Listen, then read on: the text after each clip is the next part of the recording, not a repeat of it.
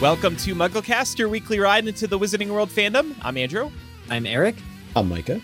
And I'm Laura.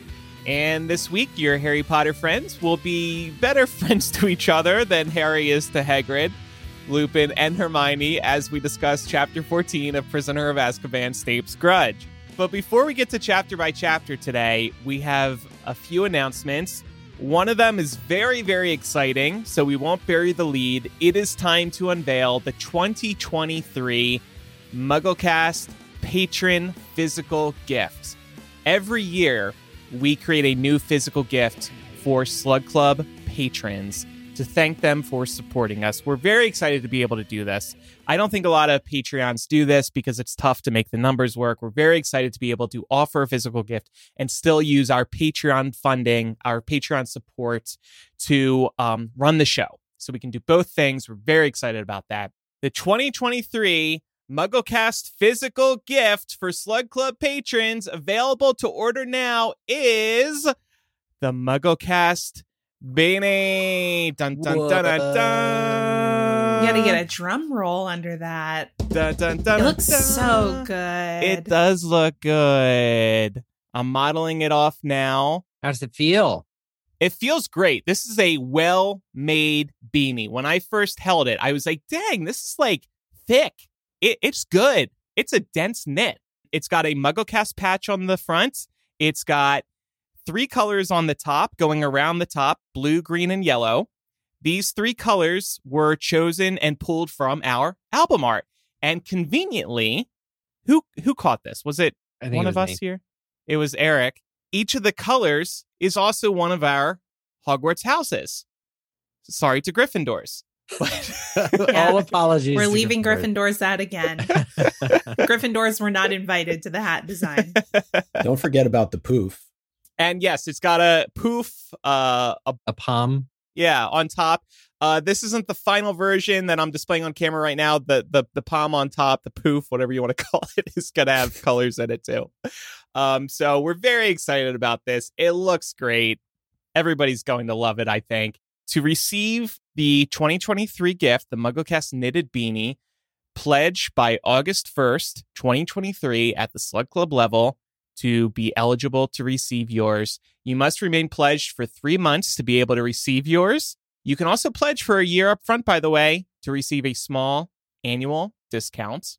Now, here's the thing, and this is really important. All Slug Club patrons who want to receive the beanie must fill out the order form that's on our Patreon. Again, by August 1st, we say with peace and love, must fill out the order form by August 1st. We are a small group, a small team. We can't accommodate orders past August 1st. So please get your orders in. If you have any questions, reach out to us on Patreon. And again, if you're not a patron, it's not too late to receive this gift and future physical gifts. We do one of these every year. Patreon.com/MuggleCast. Thank you, everybody, for your support. And we can't wait to get this out to everybody. One of the things that I do really like about our physical gifts is that obviously we put a lot of thought into it, but they're durable. They last for hopefully years, right? And it's not just something that you throw away after a couple weeks or a month. It's something that hopefully you can keep for a long time, like t-shirts and mugs and tote bags. And I think that this hat is something that people are really going to enjoy. That's well said. Yeah, I get a lot of mileage out of each of my previous year's physical gifts. I just can't stop taking them around and wearing them. And they're not faded or damaged or anything. Every Sunday, I go to Trader Joe's. Every Sunday, I exit my car, open the trunk, pull out my MuggleCast tote bag, and I bring it into Trader Joe's and I use that thing. We work with some great vendors, y'all. Yeah, we work with some great people too. We couldn't do this without them. So we're very, very fortunate to be in a good place with these gifts. So patreon.com/MuggleCast. And thanks everybody for your support. We really could not do this show without you. I wanted to shout out a new production. Some of us may remember Puffs, the play, or 7 increasingly, I'm forgetting the long name, at a School of Magic and Magic. Anyway, there's a new production in Chicago, and it's done by Otherworld Theater Company on Clark Street. And I happened to see it. It's actually a show that centers non-binary actors in the roles that we're familiar with. And it's portions of the tickets go to Howard Brown Health, which makes it is doing great things for LGBTQ individuals. So it's a new production with a lot of heart. And I just wanted to shout out, if you're in the Chicago area, it is going for another 3 weeks, and you should consider trying to see Puffs, a really, really, really funny show, a good send-up of the Harry Potter books, but it's worth your time, and this production is very worth it.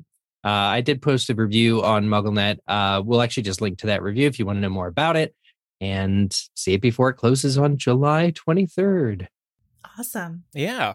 And last announcement before we get to a little summer game here and then chapter by chapter, my Slytherin themed playlist is now available on Spotify. Eric did one a couple months ago that's Hufflepuff themed. Now mine is out, Slytherin themed. I got a lot of good feedback. I was very pleased. I put a lot of thought into it. I created a story. It's in 4 acts. Act 1 is life as a Slytherin and how we are misunderstood baddies, with songs like Being Green by Kermit the Frog and Bad Romance by Lady Gaga. Act 2 is a Slytherin looking for love. Act 3, now this is where we get dark and deep, y'all. We are confronting our daddy issues. I'm thinking about Draco and Lucius here with songs like I Just Can't Wait to Be King. It's actually perfect for this episode too, by the way. Yes, good point. And Daddy Lessons by Beyonce and Fortunate Son by Creedence Clearwater Revival. And then it ends with the killing of Dumbledore.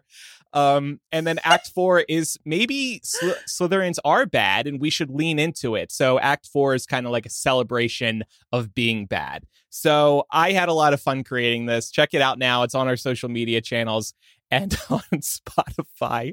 The playlist is called Sliv Life, The Sins of Somebody Else's Past, which is inspired by a Bruce Springsteen line. This goes so hard, Andrew. This is just, it's so good. Yeah. This is great. Okay, thank you. Yeah. I feel this was very intentional. I'll be honest. I made the Ravenclaw playlist. I should have included Micah, to be honest with that, because I was just like, Ravenclaw common room party. We're all twerking in the Ravenclaw common room. That's the vibe. And then Eric was also very intentional with his Hufflepuff list. And then this, Andrew, it's like a rock opera. You're telling about Slytherin. Yes. Yeah, telling a story. So check that out on our social media channels. Well, actually, breaking news, I am going to be doing a playlist. Oh, okay, good. For August. So I'm not totally left out. But good. That's, Oh, yeah, as you shouldn't have been.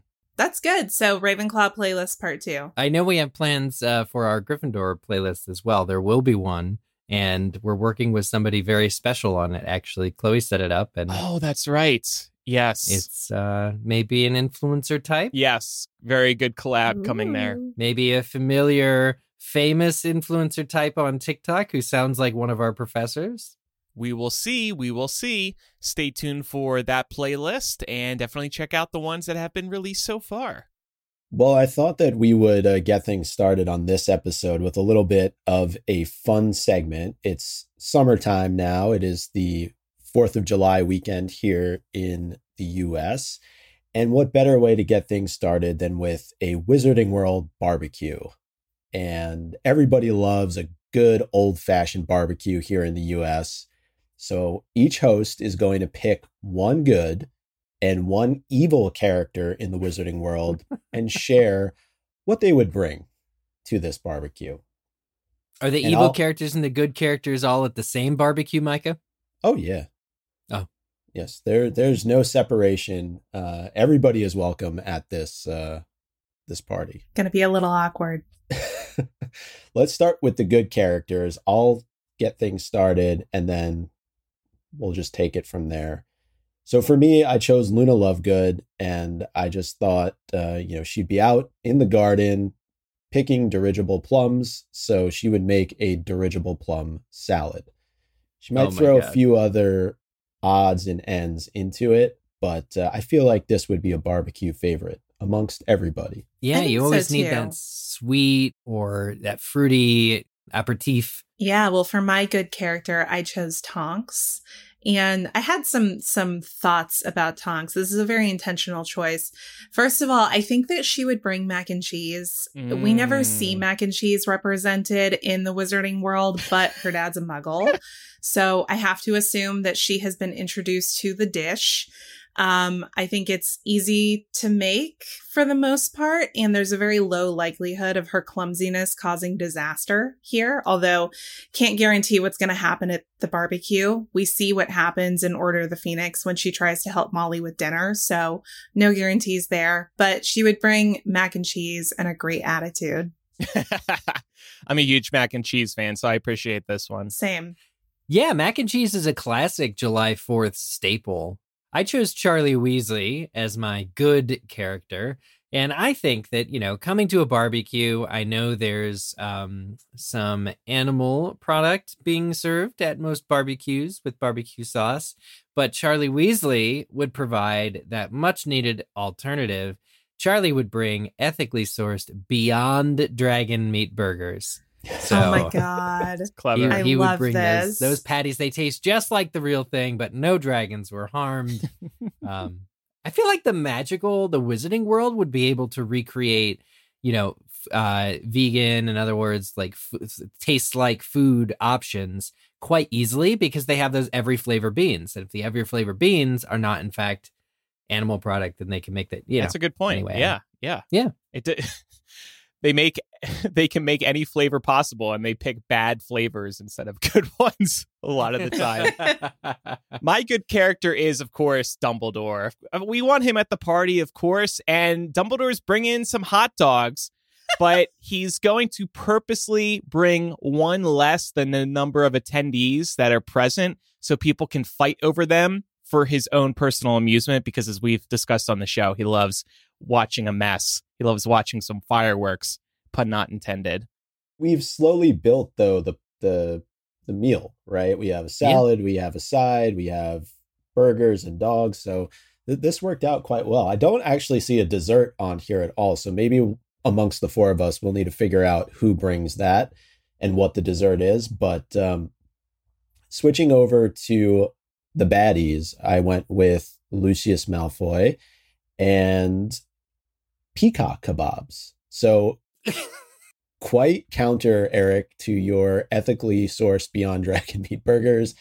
Lucius would definitely go out into the garden, chop a few peacock heads off, and then probably have his wife, knowing him and his personality, cook up the kebabs and bring them over to the barbecue.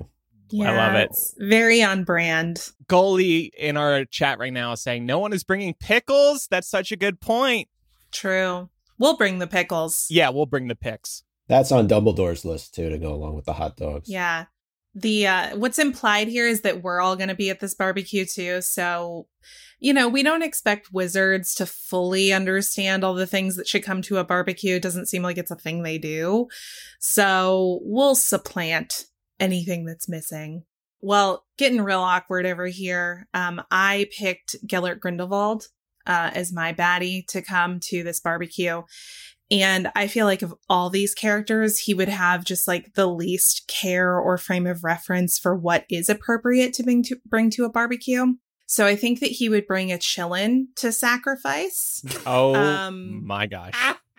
But when he realizes that it's #awkward, he would try to pretend that he brought it as a potluck contribution and be like, hey guys, let's kill it and eat it. And then he would get really mad when it bows to Albus, because obviously we know it would. So that would create some of the drama that you expect at some big gatherings like this. You bring competing people into the fold and there's drama. There's like this undercurrent of, fireworks going off, and I think that it would be fun to watch. I think Dumbledore would like it. Would he bow to Albus or would he bow to the hot dog? Ooh, that's a good question. Is Albus holding a hot dog? Because then how do you know? Ooh. Raises a lot of questions. I could also see Grindelwald transforming the Killen into a piñata. Oh, Yeah, I could see him doing that. This is getting sad. We can, This is a we hell can of a promise barbecue. that there's no more animal death from this point out. My character is Peter Pettigrew, and I tried thinking what would be the perfect dish for Peter to bring, seeing as how he spent the last 13 years of his life, if we're going current in the books, as a rat. I figured, rats and mice like cheese. He would bring a cheese plate. But because I love cheese and I don't love Peter Pettigrew, I do have the caveat that it's not a very good cheese plate. It's maybe just all Swiss, which is really bad. That makes a lot of sense. I think you just offended fans of Swiss cheese, though. Look, it's fine as a sometimes cheese, but it's not one of my top 8 cheeses. And to round things out, so this is just me injecting my own personal wants and needs in here. Umbridge is my evil character, but she's bringing potato salad because I love potato salad as a side, and I want it there. So She would put raisins in it, though. She's the type. how dare you? How dare you She ruin the would. potato salad? Tell me I'm wrong. No, you're not wrong, but now you've just spoiled the potato salad I was looking forward to. She'd probably dye it pink too. Yeah. Gross. All right, well, that went well. Happy summer, everybody. All right, let's move to chapter by chapter. This week, we're discussing chapter 14 of Prisoner of Azkaban, Snape's Grudge. And we'll start, as always, with our 7-word summary. Listeners, it's editor Andrew jumping in for a second just to tell you you're going to hear some of the longest gaps of silence in podcast history. I'm keeping them in intentionally, and you're about to find out why. Just please know, these gaps are intentional, and we apologize in advance. Thank you. Y'all are going to hate me. Mud. Fines.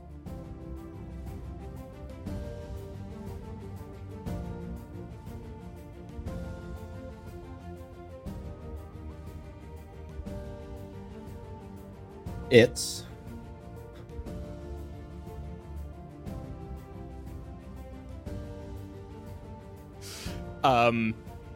Recipient.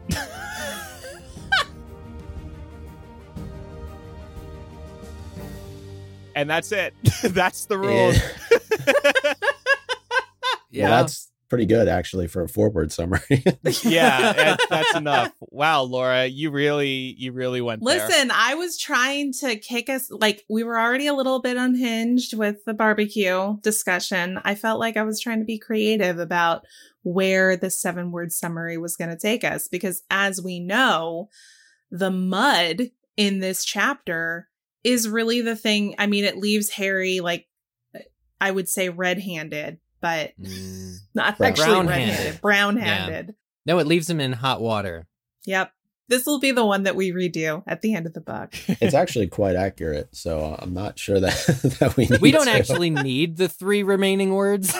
Quality over quantity. Well, Andrew, you were talking earlier about daddy issues, and I think that's going to be a theme in kind of an indirect way throughout the course of this chapter. And the first main discussion I titled Dad Grid, because Hagrid definitely plays the role of father figure a little bit now I get later it. on in this chapter.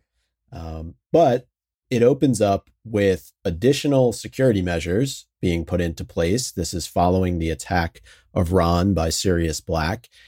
We have security trolls that have been placed in the Gryffindor corridor. The fat lady's portrait has been restored. Sir Cadogan has been given the old heave-ho. Flitwick is teaching the Hogwarts front doors how to recognize Sirius Black. That's a Quizzitch question alert right there. But my question is, why weren't these measures taken after the fat lady was attacked weeks, months ago at this point? These seem like pretty simple steps that could have been taken, and only now are they being put into place. You know, that sounds like... Starting to sound like a security nightmare. Security nightmare. I feel like it's kind of like a maybe supply and demand thing. I could see the fat lady refusing to come back, as we know she did. And she had to be restored and everything. And then Cadogan comes in and he's a complete disaster. And he's ultimately a piece of the puzzle when it comes to Sirius getting into Gryffindor Tower upon his second attempt. I can see Albus going to the fat lady and saying, please, can you come back? And her saying, okay, but under one condition. These are my requirements. Take it or leave it. And it's unfortunate that it had to get to that point for her to make those kinds of demands. It should have been obvious. Yeah. Yeah. Well, and it's funny because had Sirius been after Harry and he would have succeeded in killing him, there would just be a dead Harry right now. There would just be like, he got so close as to be right up to where his target was. And this is the measures they should have put in from day one, way too late. This is the eating crow measures. This is the, well, we got lucky twice now, but we hope he doesn't come back measures. Which honestly raises the question, where is the ministry in all of this? This is the most sought after convict in recent memory, and we don't get any inkling from anybody that the ministry is at Hogwarts, is talking to Dumbledore, is putting their own security measures in place outside of the Dementors, who, yet again, by the way, I believe this is the third time they've failed to do their job. Yet they are still gainfully employed by both the ministry and Hogwarts. But it just seems strange to me that they're nowhere to be found and that Dumbledore hasn't addressed the students at all. That's another great question. This time last year, they were shutting down the school because of these, attacks and the students being in danger. It makes me wonder if Lucius Malfoy isn't so distracted with this whole Buckbeak, Hippogriff, injured my son thing to be campaigning against Dumbledore as relentlessly as he did last year. So maybe it was all Lucius Malfoy being the driving force behind Dumbledore's expulsion last year, that he's like distracted. He's not threatening the governors, but everyone should be taking more of an interest into this because this is just way out of hand right now. Maybe Dumbledore doesn't know what to say to the students and he doesn't know what to make of the serious situation. Maybe he's unsure of what's really going on himself. Well, Dumbledore should be guarding the tower. Dumbledore should just move his office. He also likes drama, as we've talked about. He does like drama. I think, too, when it comes to the Chamber of Secrets, that's a situation where perhaps it felt like Hogwarts was sitting on this deadly secret for 50 years that they kind of just let go on, and they found the right scapegoat in Hagrid to explain it away and make people stop asking questions. And, I think Hogwarts and the Ministry would have some serious egg on their face if that truth were to come out. So maybe that explains the panic and the rush to shut the school down, whereas Sirius Black, whereas he is presumed to be very dangerous, he is one person. So it's an external threat as opposed to an internal threat in the Chamber of Secrets. To build on that, I also think there's a bit of deflection going on for Lucius in that he is directly responsible for what's happening at Hogwarts in Chamber of Secrets. And so the more that he can put the blame on Dumbledore, the better. And I'm curious, too, how much at this point do the Death Eaters know about Sirius? So he could be thinking that this is a wonderful thing, that the person who killed James and Lily is out and about and actively pursuing Harry. It's like his dream come true. Yeah. We were wondering about that a few episodes ago, kind of wondering, do Voldemort's inner circle know the truth about Sirius or no?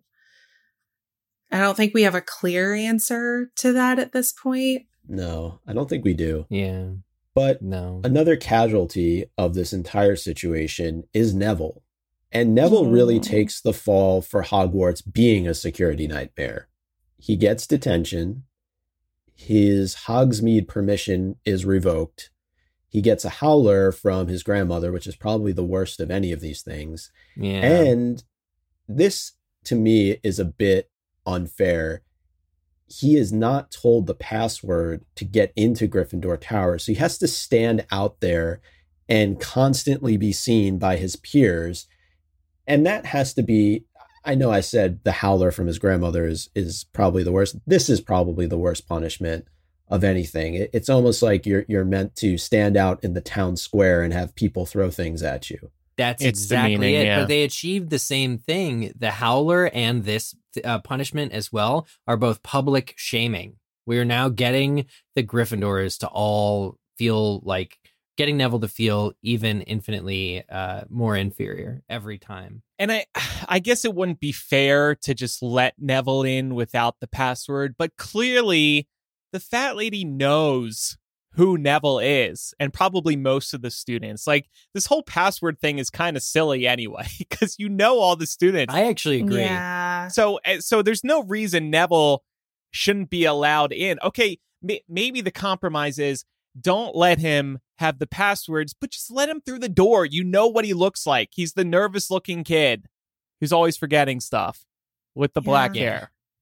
I guess that could be a bit of a security nightmare, though, because we know that people's likenesses can be impersonated. Nobody's going to impersonate Neville. They would never get through a day's Nobody taunting. wants to be Neville. Snape is going to like just come at him. People are coming out of the woodwork to call him like a nerd and stuff. They impersonated Crabbe and Goyle, so Yeah. Oh, that's true. I would put Neville a whole staircase above those. Wand ID. But then somebody could steal his wand. Flaws everywhere. The thing is, too, I think that this Neville is almost a convenient scapegoat for whoever put Sir Cadogan in charge to begin with, because honestly, Neville was just doing what he had to do. Neville struggles with memory, and Sir Cadogan was changing the password every other day, sometimes twice or three times a day. Neville did what he had to do in writing that list down. These circumstances were unbearable otherwise for him. He needed an accommodation. The fact that Sir Cadogan was so awful as a replacement portrait for the fat lady to guard Gryffindor Tower is conveniently overlooked by, let's punish Neville 10 ways to Sunday. Like, no, whoever put Sir Cadogan in place in the first place, whoever's idea this was, is absolutely at fault here for the poor, consequences of what happened. And it's interesting that we don't get that teacher's name, or that teacher's not being given a detention. Dumbledore. Or it's because it got Dumbledore, who's not speaking to the students, also just gets off scot-free for this poor, abysmal decision. I think Dumbledore, if it was him, should be removed just for thinking that Sir Cadogan would be a good replacement. Dumbledore loves mess. He does. I love That's He what really this does. is. this theme that we're on ever since the July 4th thing. yeah. Drama Queen Dumbledore. If you were to look at the Marauders map, he would just be sitting in his office with his feet up, sipping on some whatever he likes to drink Sweet and tea. watching It's sweet watching it tea. all unfold. But yeah, this is tough. And I don't think I remember just how bad Neville gets treated through these first couple of books, now that we're going chapter by chapter and reading through. But he's really the one who takes the fall for Hogwarts just not having its bleep together. And even the trolls are leering at him. He's already nervous. Imagine what it's like for him to be standing there and these trolls are looking over in his direction. I'm sure he's not having a good time. You know who else isn't having a good time? Who? Quite a few people. But Hagrid, he reaches out to Harry, and it's very much a, if I can borrow this term, a come to Jesus type of conversation that he has with Harry and Ron.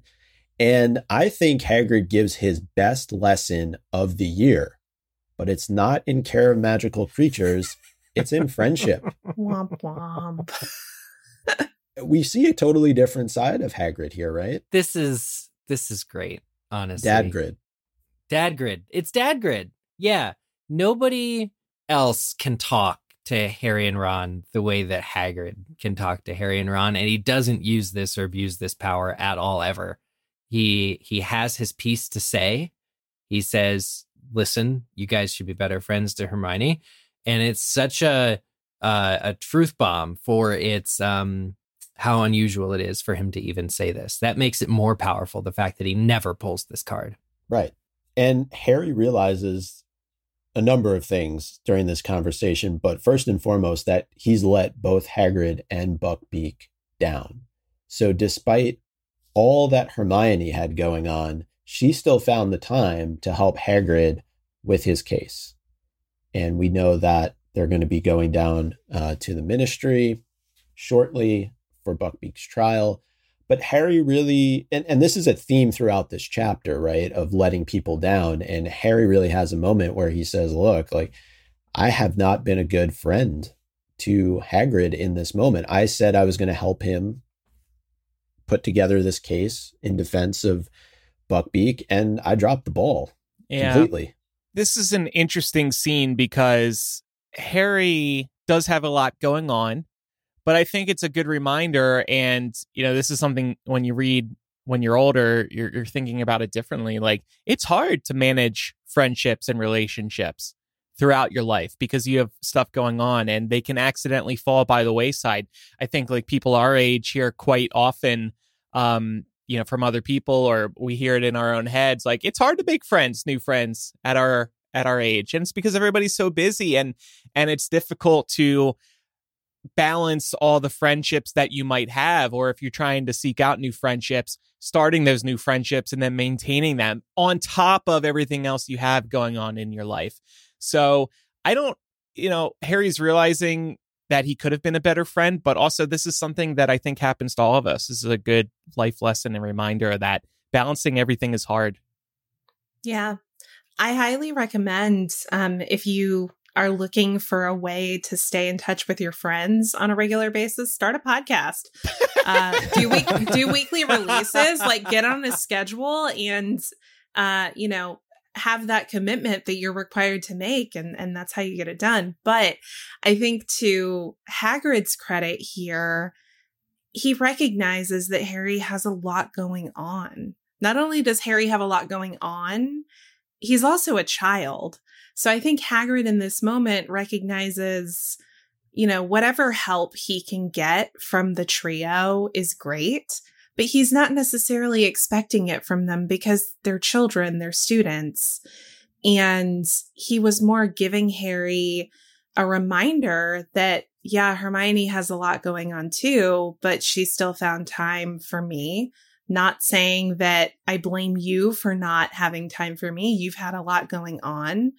But I think that's Hagrid speaking to the caliber of friend that Hermione is and trying to highlight for Harry and Ron what it is they're passing up in this moment by continuing to hold a grudge against her. That's a great way of saying it. I think that's exactly right. And Hagrid has been watching Harry practice. Hagrid's been seeing it happen. He knows Harry's been busy. He's not saying any of this for that reason. It's not about him. It's about Hermione. It's about trying to advocate for somebody who they're cross with. And Ron is even more hesitant to, like, Harry they both feel bad. They're both being, kind of low-key shamed by a teacher. And do they though? Let's talk about the difference between the two, because I feel like Harry realizes that he has been a horrible friend to Hermione. This is after Hagrid talks about how Hermione showed up at his hut in tears about the firebolt, then about the Scabbers situation, then Ron almost getting attacked by Sirius Black. So clearly this is having a major impact on her. I feel like Ron still needs some time to get there, but Harry is pretty quick to pick up on what's going on. So there's still very much a difference here between the two in terms of how they react. Yeah, I just know that they succeed in exchanging uncomfortable looks. It's nice to get a talking to. Like, this is Hagrid's bravery to come. I mean, if Harry and Ron, I know he doesn't need their help with the trial, but if they had just stopped talking to him, he would be really upset. I think he is putting his friendship a little bit at risk with them, but he's braving through it to do the greater good.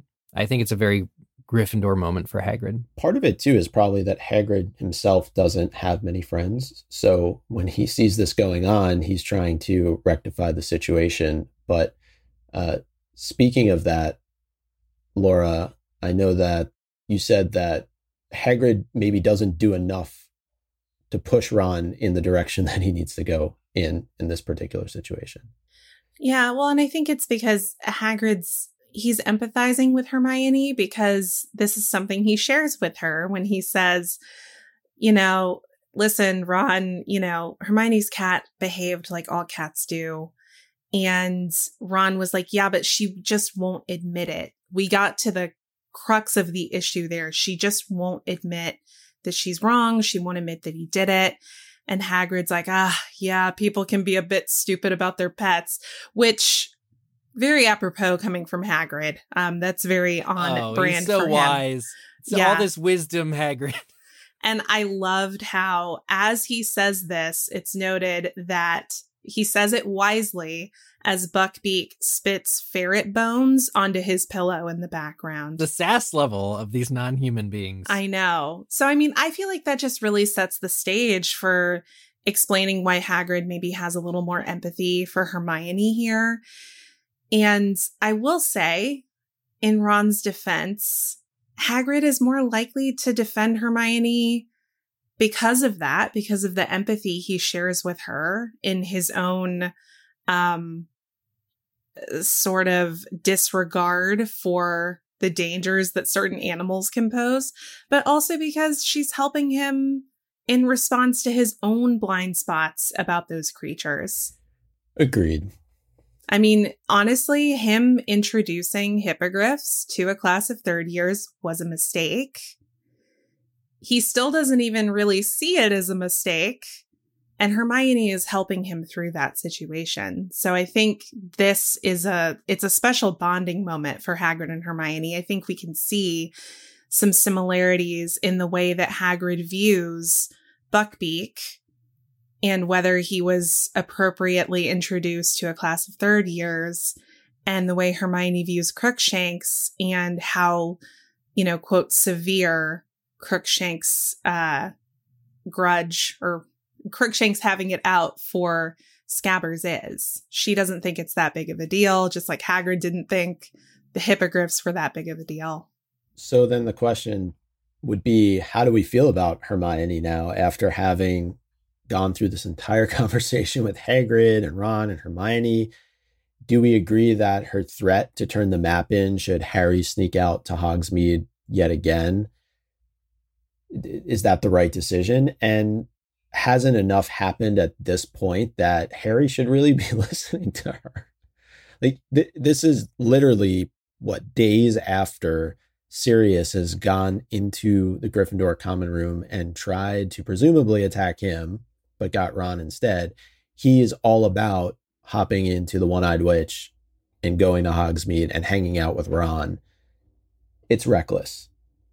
And I side with Hermione here. I don't know if you go as far as to turn the map in, but there's probably another way to go about it. She could have said, I think Harry is going to be trying to get to Hogsmeade again. It is so funny because last episode, we were all like, yes, we side with Ron. All four of us unanimously were like, Ron is right, Hermione is wrong. But, circumstances can change. New information can come to light. And I think that, yes, this Hogsmeade weekend is reckless. And I think that this chapter shows to illustrate that Hermione is not 100% wrong because of all the trouble that Harry gets in. And he does eventually feel bad about it. Yeah, he could have skipped a weekend. I mean, Sirius Black really did come in their tower, and it's all about Harry here. It's all about how he'll never, ever go to Hogsmeade ever again if he doesn't go this weekend. And it's like, look, dude, sit down and, listen to Hermione. Have a seat right over there. I think this shows that Hermione is a better big picture thinker than Harry and Ron are, and that maybe she sometimes struggles when she gets in the weeds. So I think that's particularly evident when it comes to the Crookshanks and Scabbers debate that's happening. I think she is wrong about that.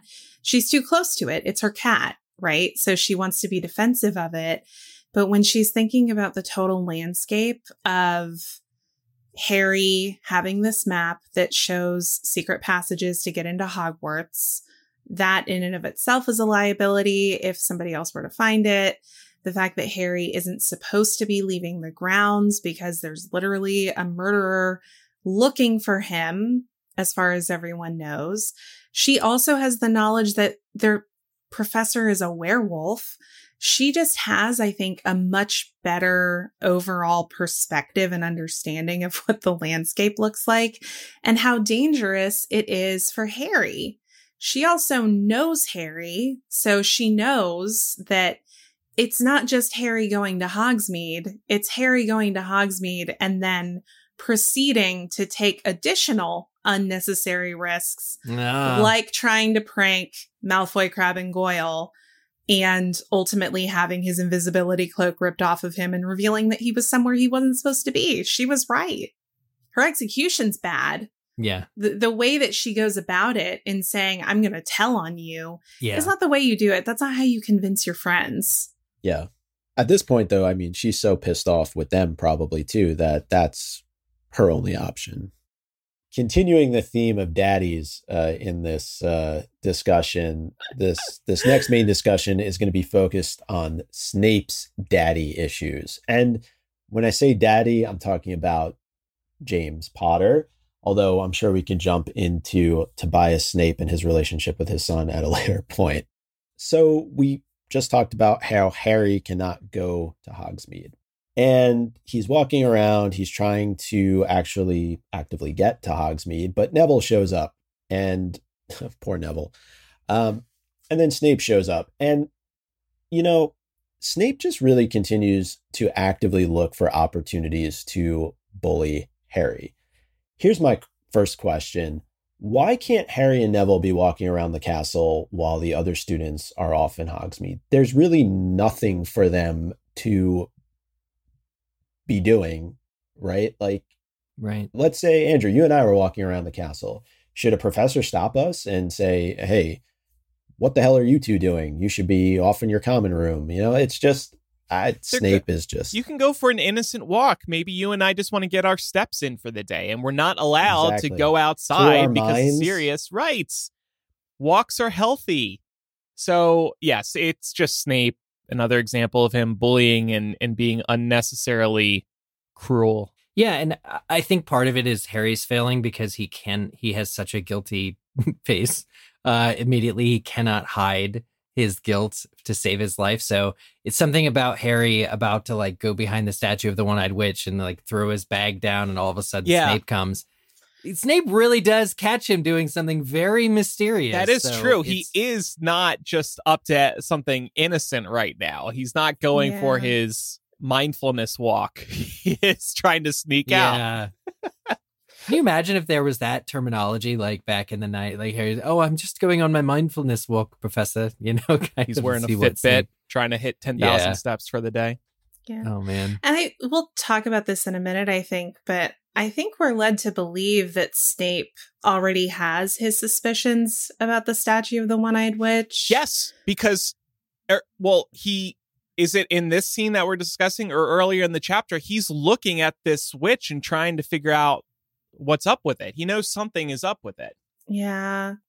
And I think we can talk about it later when Snape gets the map, but it does raise the question, how much does Snape know about this and what the Marauders were up to?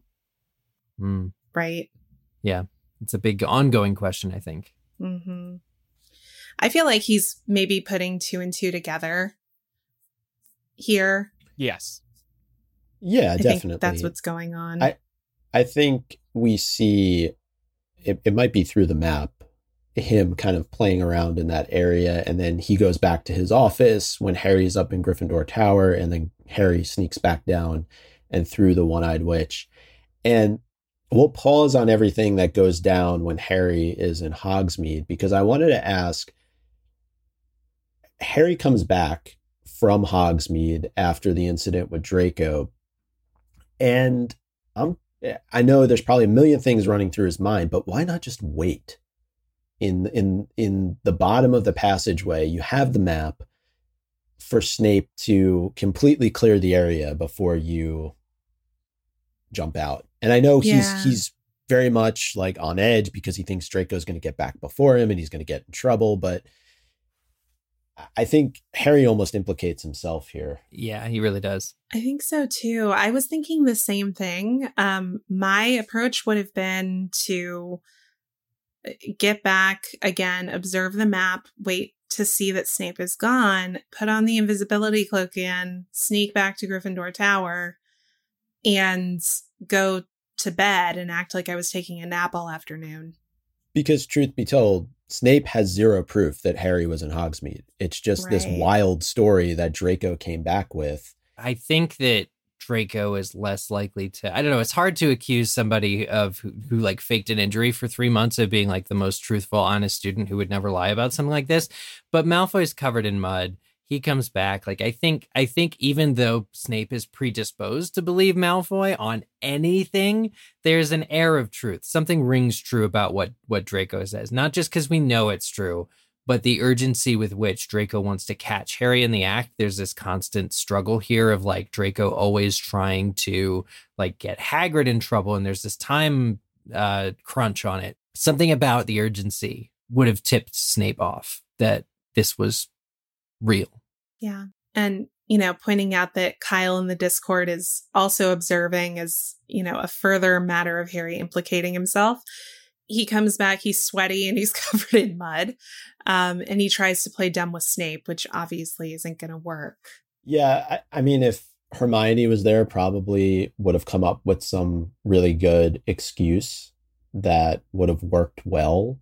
But Harry in this moment just really can't think on his feet. And Snape straight out asks him, can anyone confirm you weren't in Gryffindor Tower? And my response is, can anyone confirm he wasn't?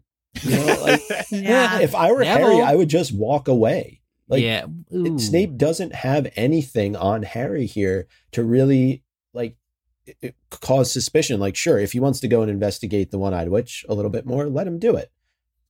Right? I guess, no problem. Yeah, maybe kind of just panicking in the moment. He's afraid Snape might dock some points from Gryffindor. So, and obviously he continues to just really hate Snape. So he wants the fight to some extent. He wants to prove them wrong in the moment. He wants to get him. And Snape wants to get Harry. It's a vicious circle. Right. And Snape is presented with the perfect opportunity to get Harry to rise, right?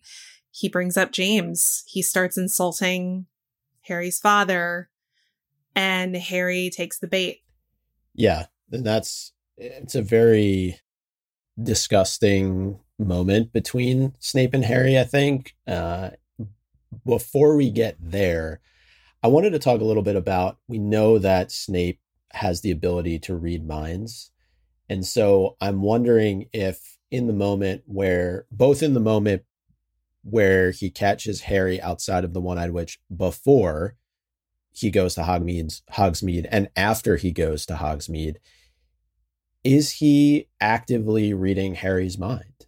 I know we'll talk a lot more about this in Order of the Phoenix, but in Order of the Phoenix, Snape is given the permission to penetrate Harry's mind.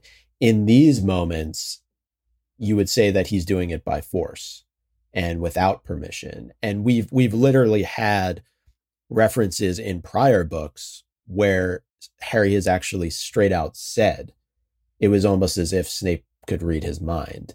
Yeah. And so I know some folks may feel differently here. They may just feel like, Snape can tell what's up. He's a teacher. He's been a teacher for a little bit, and so there is something to that. He's also an adult. Harry is not. But I'm wondering, could it be a bit of both? If you're around kids, you're being lied to and you know it. Like, you kind of can sense when students aren't being 100% honest with you. And it happens often enough that I think over the years that Snape has been teaching, he would get sort of that sixth sense developed. He's more predisposed to believe Harry is lying, but still, I think he can tell.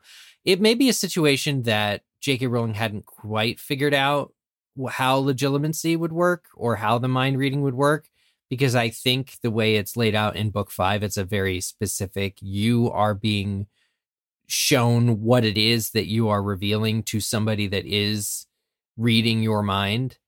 in casting legilimens. And that's a lot different altogether than some of this early book stuff where Harry has the feeling that Dumbledore or Snape is like searching his mind for something. It may be that they can tell emotions more so than specific moments or thoughts. Maybe that's what Snape is doing here, but all he would read is guilt because Harry is guilty AF. He did the crime. Yeah. Harry's also just not a good liar. I mean, we see this multiple times, but this is particularly evident. I mean, he's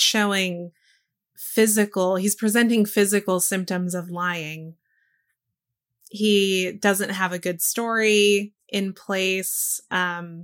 Honestly, I feel like Ron, kind of entering the scene towards the end of the chapter, offers further discredit to anything Harry is trying to do to establish innocence.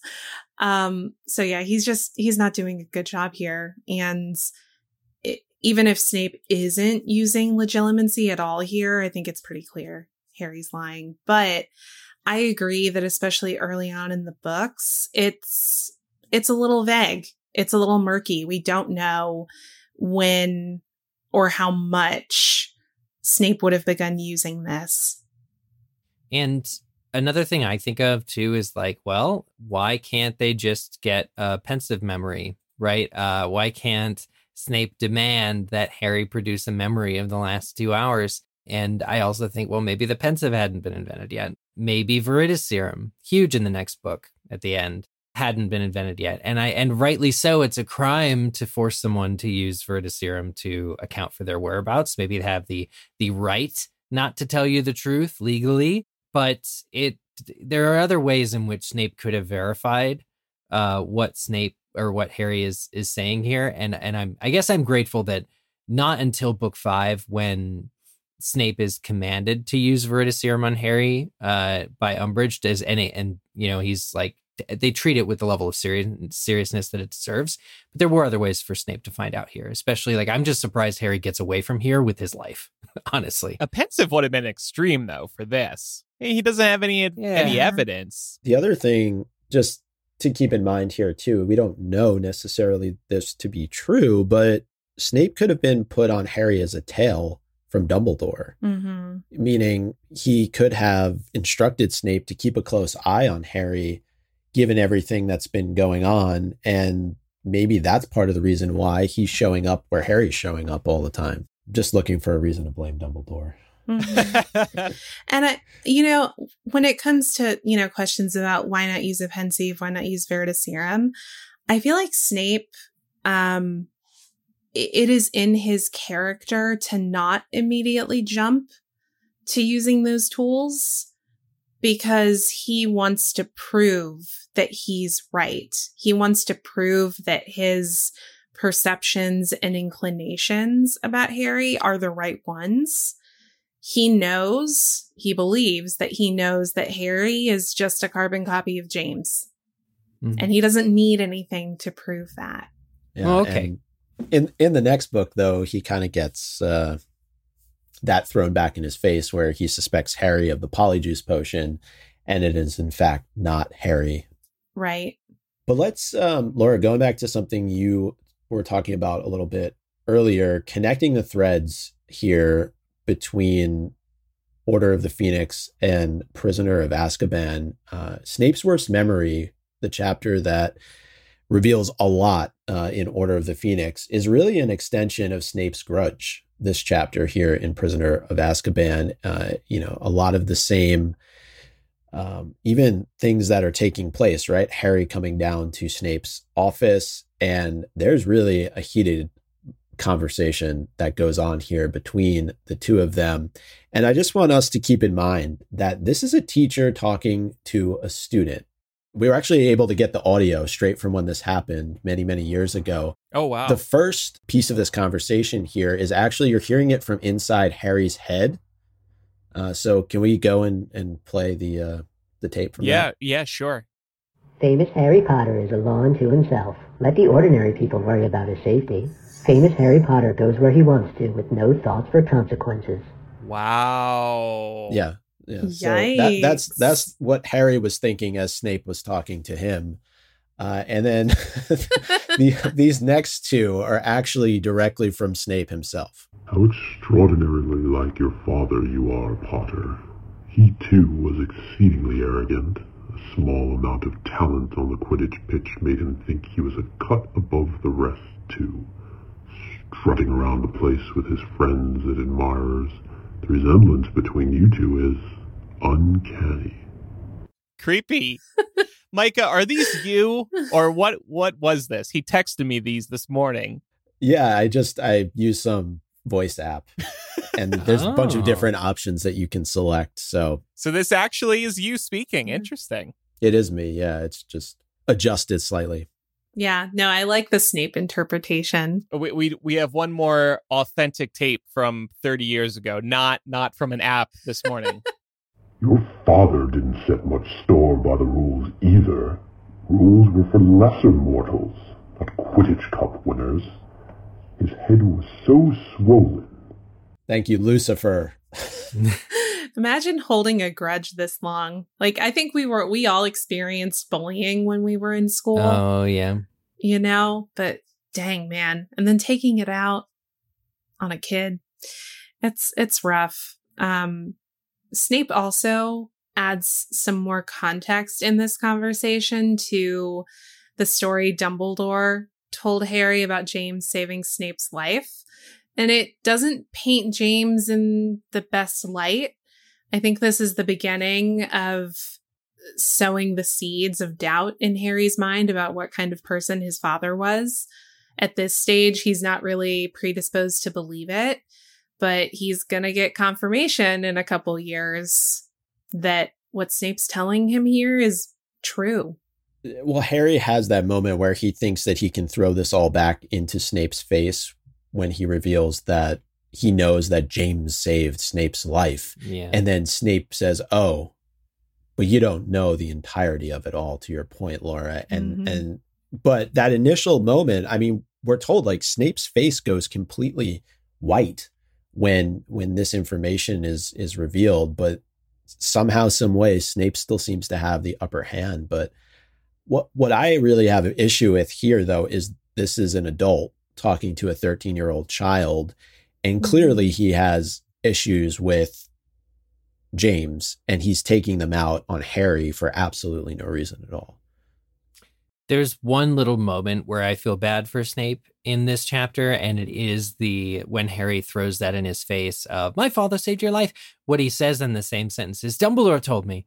And it just like pulls the rug out from under, like Snape doesn't miss a beat, thank God. But like, how weird must it be for your boss to have confided in this child when he was 11, this gotcha moment that's like this whole, thing that will put Snape at a disadvantage if it's known. And Dumbledore's just casually throwing this out. We know this context and the circumstances, but really it's like the reason Dumbledore really told Harry is to cover up for the "why can't I be touched by Voldemort" kind of thing. And he's like he's just trying to like side eye the protection. And why does Snape hate him? Well, but the reality is Dumbledore gave Harry this ammo against one of his teachers, and that was a bad decision in the moment. And how must it feel to be Snape?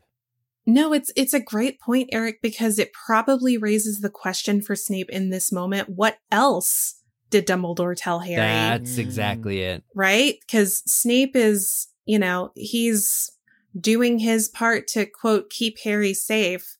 There's a comparison we can make to the Dursleys here in saying, yeah, Snape technically checked the box of keeping Harry safe, but he, certainly didn't keep him psychologically safe, for sure. But he has to be wondering, the one thing that I asked Dumbledore, no one can know that I'm doing this for Harry. Did he tell him? Is Harry ever going to find out? How much does Harry know? It could have easily been that at the end of year one, Harry's like, "I thought Snape was the bad guy for a real long time there." And Dumbledore's like, "Don't worry. He loved your mother. You're fine. You're protected the next 7 years, son. Don't worry about it. He was in love with your mother." Like, could have easily said that, and it blows the whole series. But like, what Snape doesn't know what Dumbledore told him. So I think that provides a little bit more fuel and for Snape to be even angrier, even more kind of reckless here with Harry, is that Harry tried to do this, tried to stand up and provide this gotcha, and it didn't work. There's also a bit of a theme of jealousy that runs through a lot of what Snape says. Just looking at parts of these quotes, a small amount of talent on the Quidditch pitch. We know that James was definitely not just able of showcasing a small amount of talent. He was really effing good. Strutting around the place, friends and admirers, calling him a Quidditch Cup winner. Rules were for lesser mortals. I just feel like Snape actually really wants to be James. And that's probably a whole other conversation, but worth calling out. Now, one moment where we could look at Snape either reading Harry's mind or just knowing that something is up is when he asks him to turn out his pockets. And of course, he comes across the Marauders map. And not long after that, Snape reaches out through the fire to Lupin after being insulted by the map and tells Harry that he thought perhaps he got it directly from its manufacturers.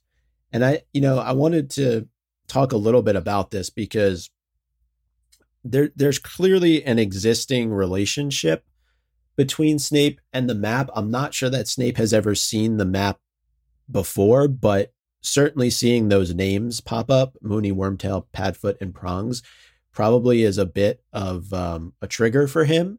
And so if he doesn't know exactly what the map is, he knows who created it. And yeah, it should be a clear signal for us that when he reaches out to Lupin, that Lupin has a direct tie to this map as well. Yeah, I love this scene. I love that when Lupin and Snape are discussing it, they're kind of talking around the truth. So Harry isn't really clued in on what is actually going on beneath the surface.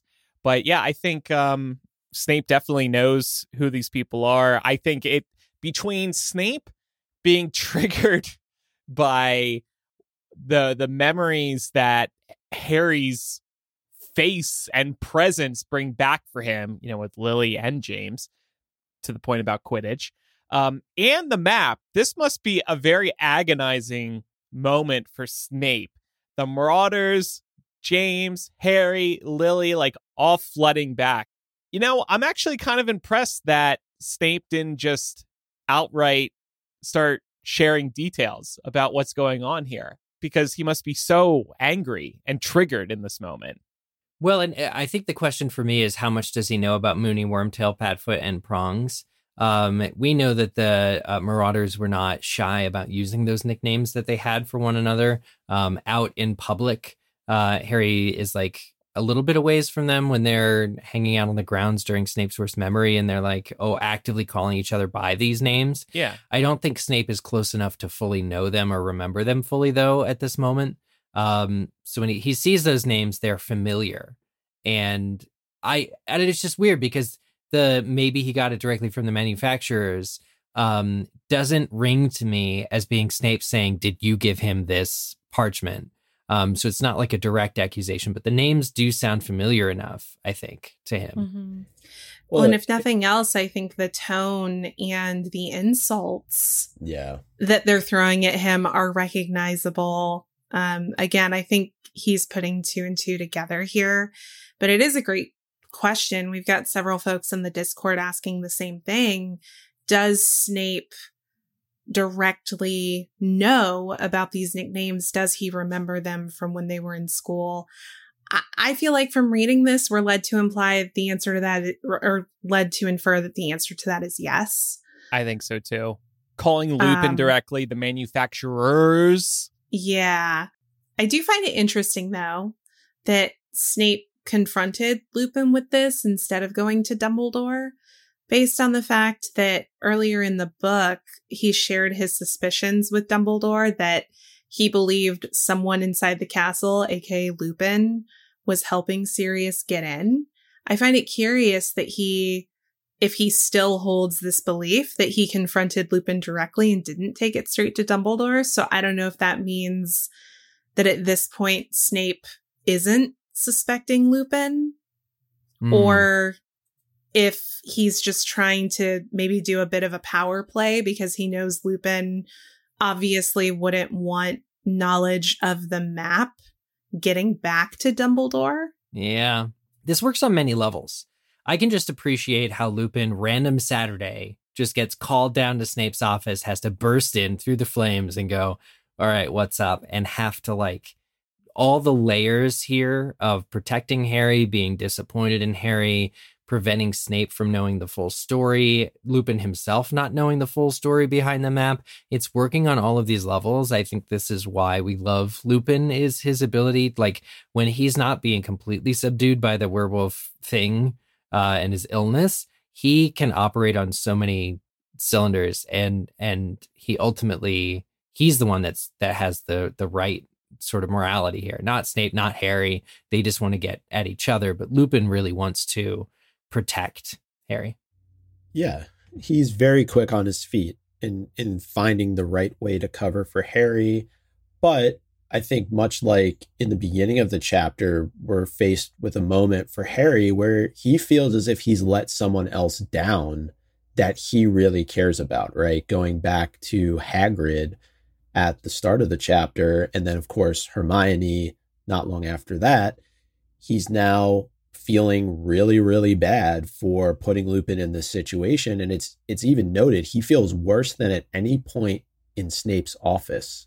So despite everything that was going on between him and Snape in that entire conversation where they were going at each other, he feels worse having had that conversation outside of Snape's office with Lupin and really letting him down, because this is a person who has believed so much in him throughout the course of this book.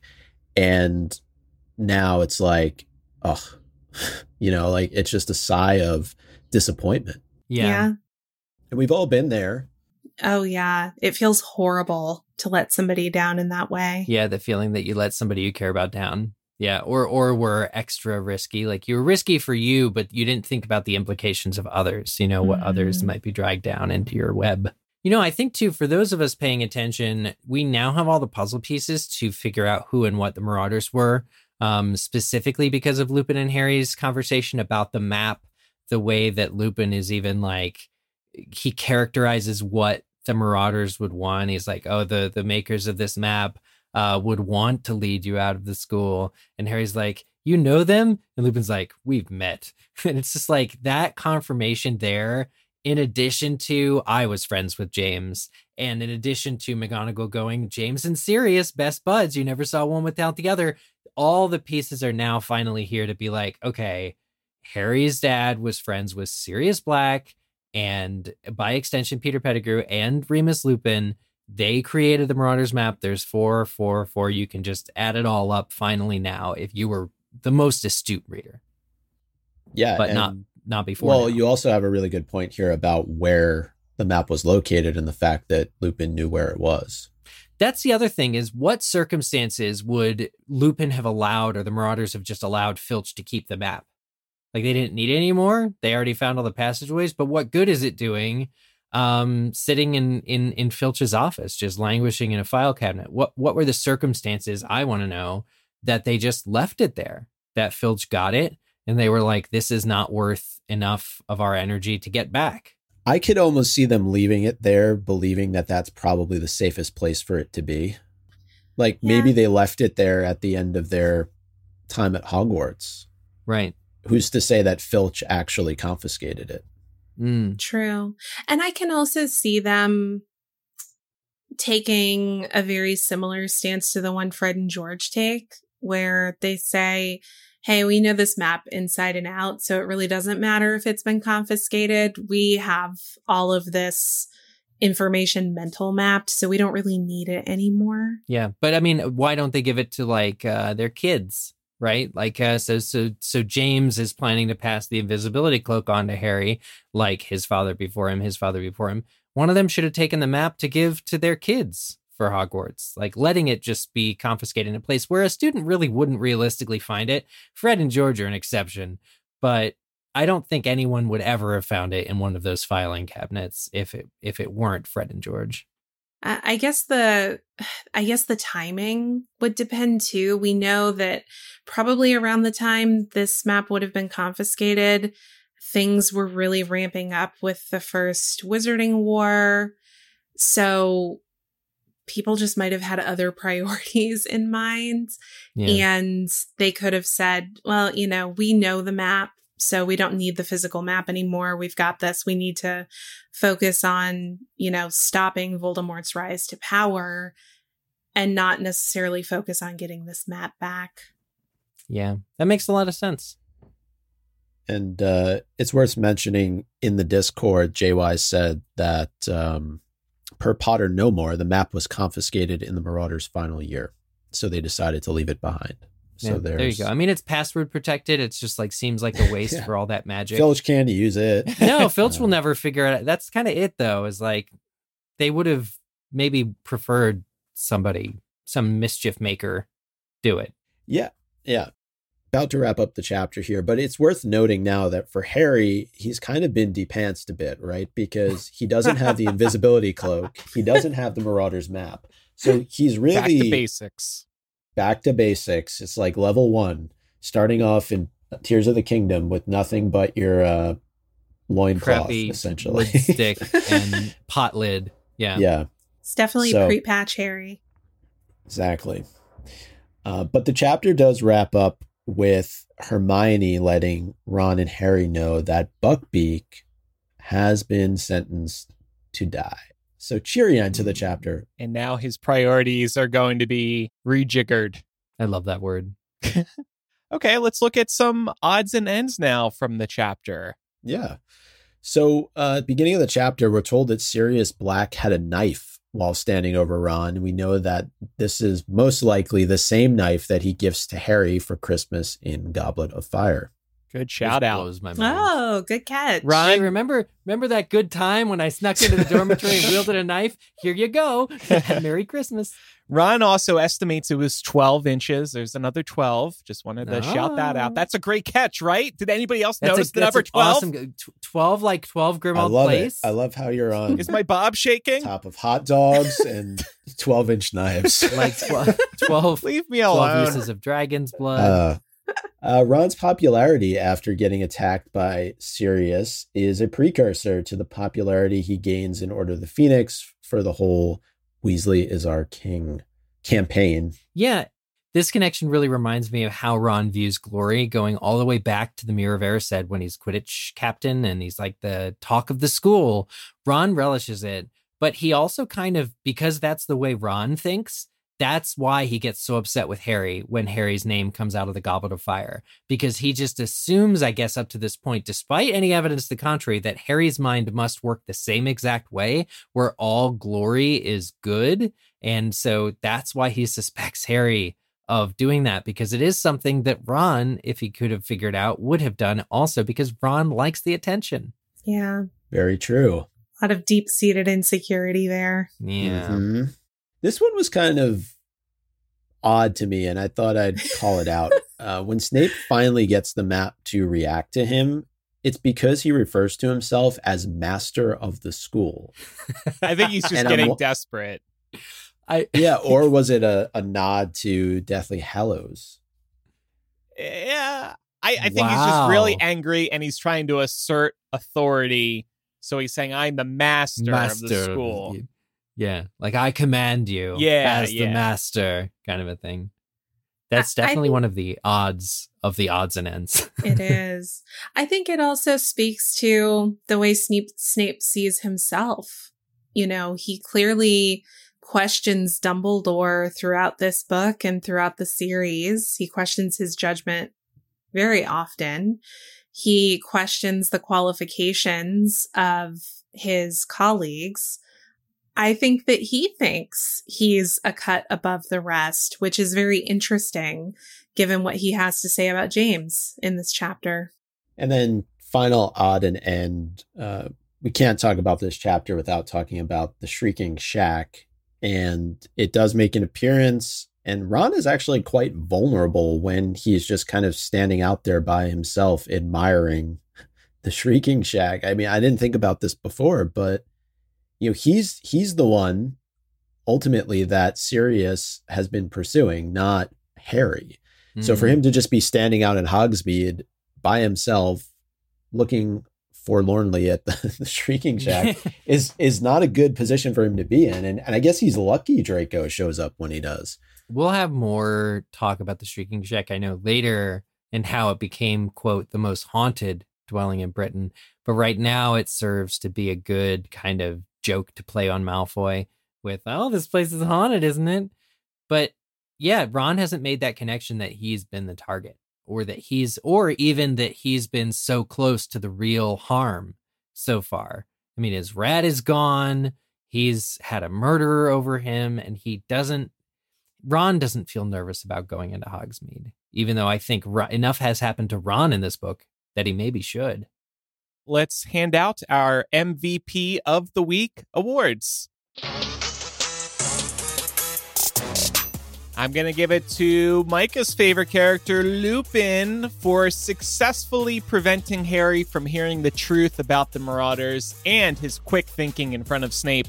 I was impressed. Definitely. I'm going to give it to Hagrid for not blaming Harry about getting busy with Quidditch. He understands. He just wants Harry to do better. I'm going to give it to the One-Eyed Witch for successfully bleep blocking Snape. And I'm going to give it to Hermione. We don't see a lot of her in this chapter, and she's definitely been wrong about Crookshanks, but she's a good friend in this chapter. So I'm going to give it to her. All right. If you have any feedback about today's episode or the chapters ahead, you can send an owl to mugglecast@gmail.com, or you can use the contact form on mugglecast.com. You can also send a voice message. Just record it using the voice memo app on your phone and then email us that file. Or you can use our phone number, which is 1-920-3-MUGGLE. That's 1-920-368-4453. And we do have a Muggle Mail episode on the docket for later this month. Also, if you have any fan fiction recommendations for the host to read, DM us on social. We're going to be doing a round of social media posts later this year in which we're reading and recommending different fan fictions. So we'd love to hear from listeners what fan fictions you think we should read. So go to MuggleCast on Twitter, Instagram, TikTok, Facebook, and send us a message with your recs, and one of the four hosts might read that fan fiction, and we'll discuss it later in the year. Next week, we'll discuss Chapter 15 of Prisoner of Azkaban, so get reading. And now it's time for Quizzitch. Last week's question, what does Flitwick do to the front doors of Hogwarts? That's right. He teaches them to recognize a picture of Sirius Black. Don't know how that works, but it's better than nothing. Here are the correct answers were submitted by Bagels for Buckbeak, Blerius, Sack, Braylon, Buff Daddy, Harry and Cho Forever. My Animagus is a bumblebee. Let the Dark Lord of the Dark Lands come forth. Runel Waslip, a smoot car actor. Sir King of Kings, sneaking into Hogsmeade for a nose-biting teacup, and the Weasley clock. Congratulations to everybody. Here is next week's Quizzitch question. Which class with the Gryffindors does Hermione forget to attend? Uh-oh, the facade is cracking. Uh-oh. Submit your answer to us on the Quizzitch form, mugglecast.com/Quizzitch, or go to the main nav and click Quizzitch from the MuggleCast website. And just a reminder that Eric, Chloe, and I will be at LeakyCon 2023 in Chicago this summer, August 4th through the 6th.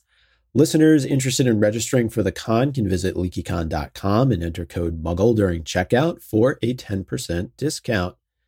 And we do have an update on our panels, right, Eric? that we will be speaking at. We can probably just name a few of them, and then we can come back and give more information in upcoming episodes. Yeah, I think that's safe to say that one or both of us will be represented on the following really exciting panels. I have to breathe in like this. I'm reading Andrew's theme park ride. Percy Jackson is Greek Harry Potter, which is British Star Wars, which is Space Narnia. That's a panel about the Greek or the hero's journey. And Mundane or Miracle, the morality of magic. Really good stuff. Those are the two big ones. MuggleCast live show, of course. There's going to be a few podcaster panels, creator panels, and a very exciting game panel, which we'll mention at a later date. But we do finally have the names and the descriptors and soon the time and date of some of those panels. Going to be a lot of fun. And additionally, we're going to be hosting a MuggleCast meetup for anybody in the Chicago area. You don't have to be attending the con to show up. So more details to follow there as well. And hopefully we'll record a couple of these things you guys are talking about, and we'll get them into the feeds or maybe elsewhere. Definitely in the live MuggleCast at the least. Looking forward to hearing those.